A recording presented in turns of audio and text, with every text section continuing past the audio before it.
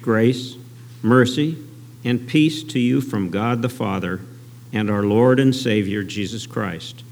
Amen. I bring you the words this morning from Pastor Beck. I knew you'd have a hard time hearing him all the way from Seaview, so we'll give them to you locally. The parable of the unjust judge can be a troubling text for many. The ESV adds the heading, "The Persistent Widow," which helps to relieve some of the tension. After all, we can and should identify with this woman. But the unjust judge, Jesus makes a direct comparison between this hard-hearted, self-absorbed jurist and God the Father. It sets our sensibilities on edge.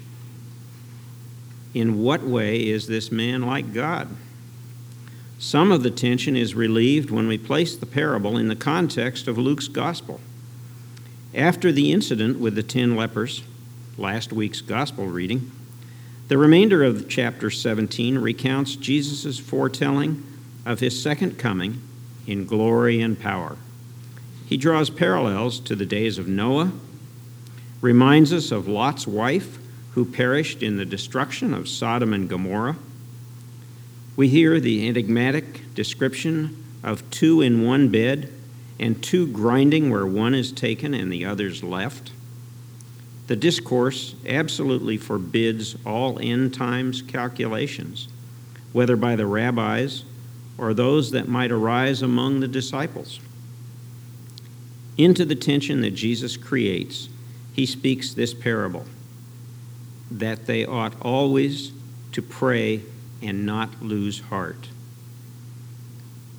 So the purpose of this parable is to discuss prayer, and we begin by considering some of the reasons that people do not have a heart for prayer. The simplest and most obvious reason for not praying is a lack of faith, or at best, a very weak faith. Jesus alludes to this in the somewhat difficult closing line. Nevertheless, when the Son of Man comes, will he find faith on earth? Notice the clear reference to the end times discourse that precedes the parable. What is the faith that Jesus refers to? Faith that prays like this widow, incessantly, relentlessly. Her petitions grind down the resistance of the judge who finally relents, so that she will not beat me down by her continual coming. This is a one-to-one correspondence between faith and prayer. When our faith is strong, our prayers boldly approach the heavenly throne in confidence that they will be heard. When our faith is weak, the voice of prayer declines. It grows softer and softer. It hesitates. It finds excuses not to pray. Its voice drops to a whisper and then is silenced altogether. Therefore, you must truly be a Christian in order to pray. At the heart of the parable, we find the great reversal that is the Christian faith. You and I are the poor widow, continually pleading that the judge give me justice against my adversary. The real irony of the text is that word justice.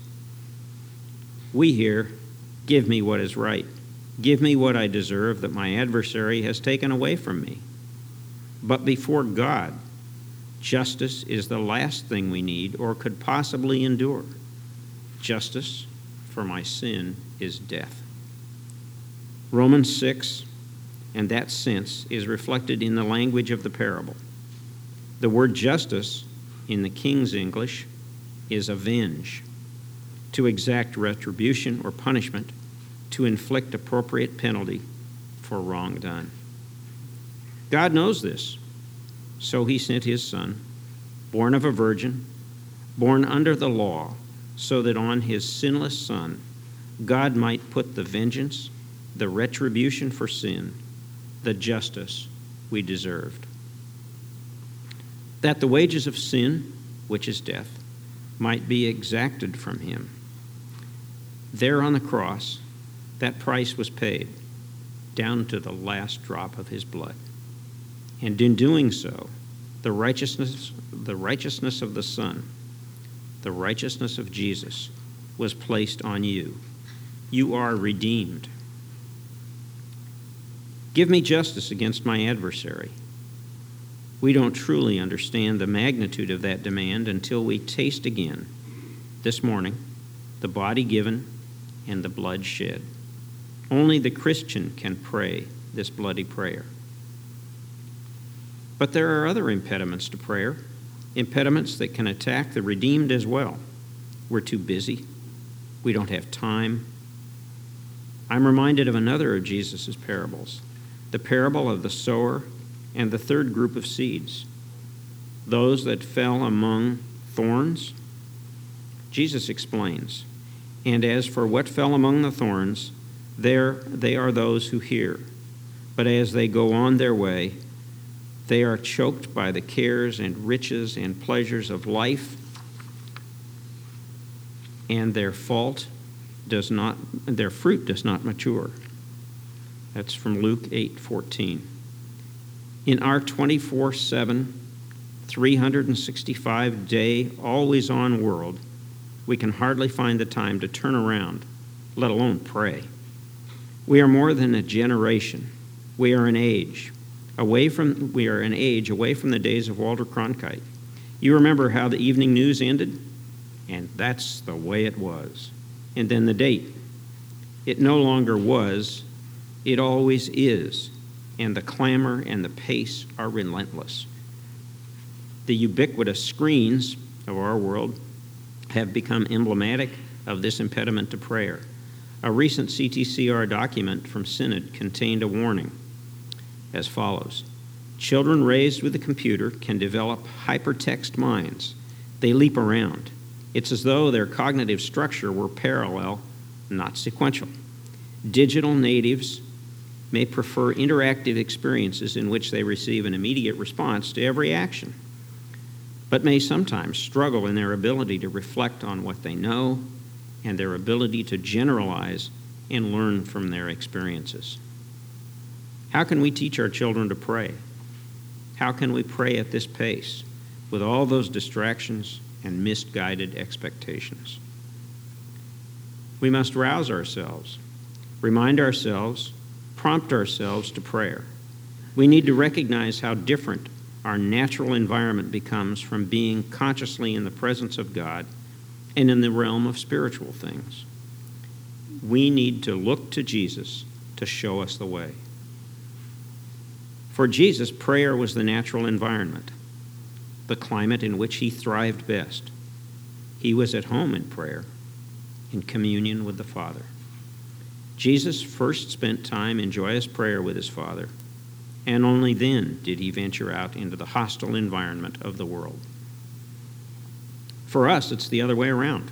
We're comfortable, at ease in the world, and when we venture into the realm of prayer, the high altitude bothers us, and we can't wait to get our feet back on the ground. The only solution to the lack of time for prayer is to take time. I'm not saying to put down the screen and fold your hands. That's only symptomatic of the problem. I'm saying pray first. Only then are you equipped to handle it. Another tragic reason not to pray is sin and guilt. Instead of the joyous prayer of our Lord, we are overwhelmed by the opposite. Satan loves to sit down beside us and point out our every fault, our every shortcoming. You can't pray with that baggage. Get yourself right before you kneel down to pray. To this, Luther replies, "Not so, my good man. If you want to be cured of sin, you must not run away from God, but you must run to him and pray more confidently. God is not hostile to sinners, but only to unbelievers. That is, to those who do not recognize and lament their sin and seek help against it from God." It all depends on that great reversal we discussed earlier. You need not lament your sin, for they have been put on Christ and buried with him in the grave. and there they lie, forgotten by God. As far from the east is from the west, so far does he remove our transgressions from us. From Psalm 103. You, on the other hand, have been clothed with Jesus' righteousness. Now therefore pray, with all boldness and confidence we may ask him, as dear children ask their dear Father. And so we return to Luke's introduction. Jesus told them a parable to the effect that they ought always to pray and not lose heart. On what does our confidence, our heart, depend? First, we have God's command to pray. In Psalm 27, the psalmist reiterates, "You have said, 'Seek my face.' My heart says to you, 'Your face, Lord, do I seek.'" And it's not just the Father. Jesus also commands that we pray. "Ask, and it will be given to you. Seek, and you will find. Knock, and it will be open to you," from Luke 11. Command and obey are military terms, and we refer to those faithful in prayer as prayer warriors. In that context, failure to pray amounts to dereliction of duty. The threat of military jurisprudence aside, it will be a disaster if we wait until we are ready to pray, if we worry about whether we are in the mood to pray or not, if we let Satan prompt us that the time is not right, and that we should wait for a more opportune circumstance, or if we question whether anything good will come of it. Away with such idle thoughts. Listen to Jesus' plain command and warning. Watch and pray that you may not enter into temptation. The spirit indeed is willing, but the flesh is weak. From Mark 14. So we have God's command, but we also have God's gracious promises connected to prayer. In Psalm 50 it says, "Call upon me in the day of trouble. I will deliver you, and you shall glorify me." Or in Psalm 91 where it says, "When he calls to me, I will answer him. I will be with him in trouble.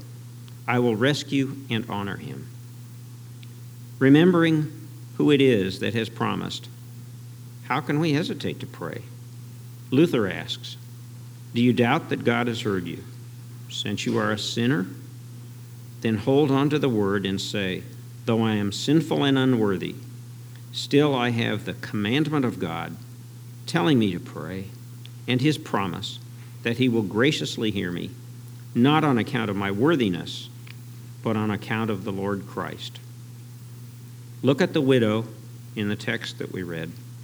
She keeps battering against this hard-hearted, selfish judge without command or promise, and she receives justice.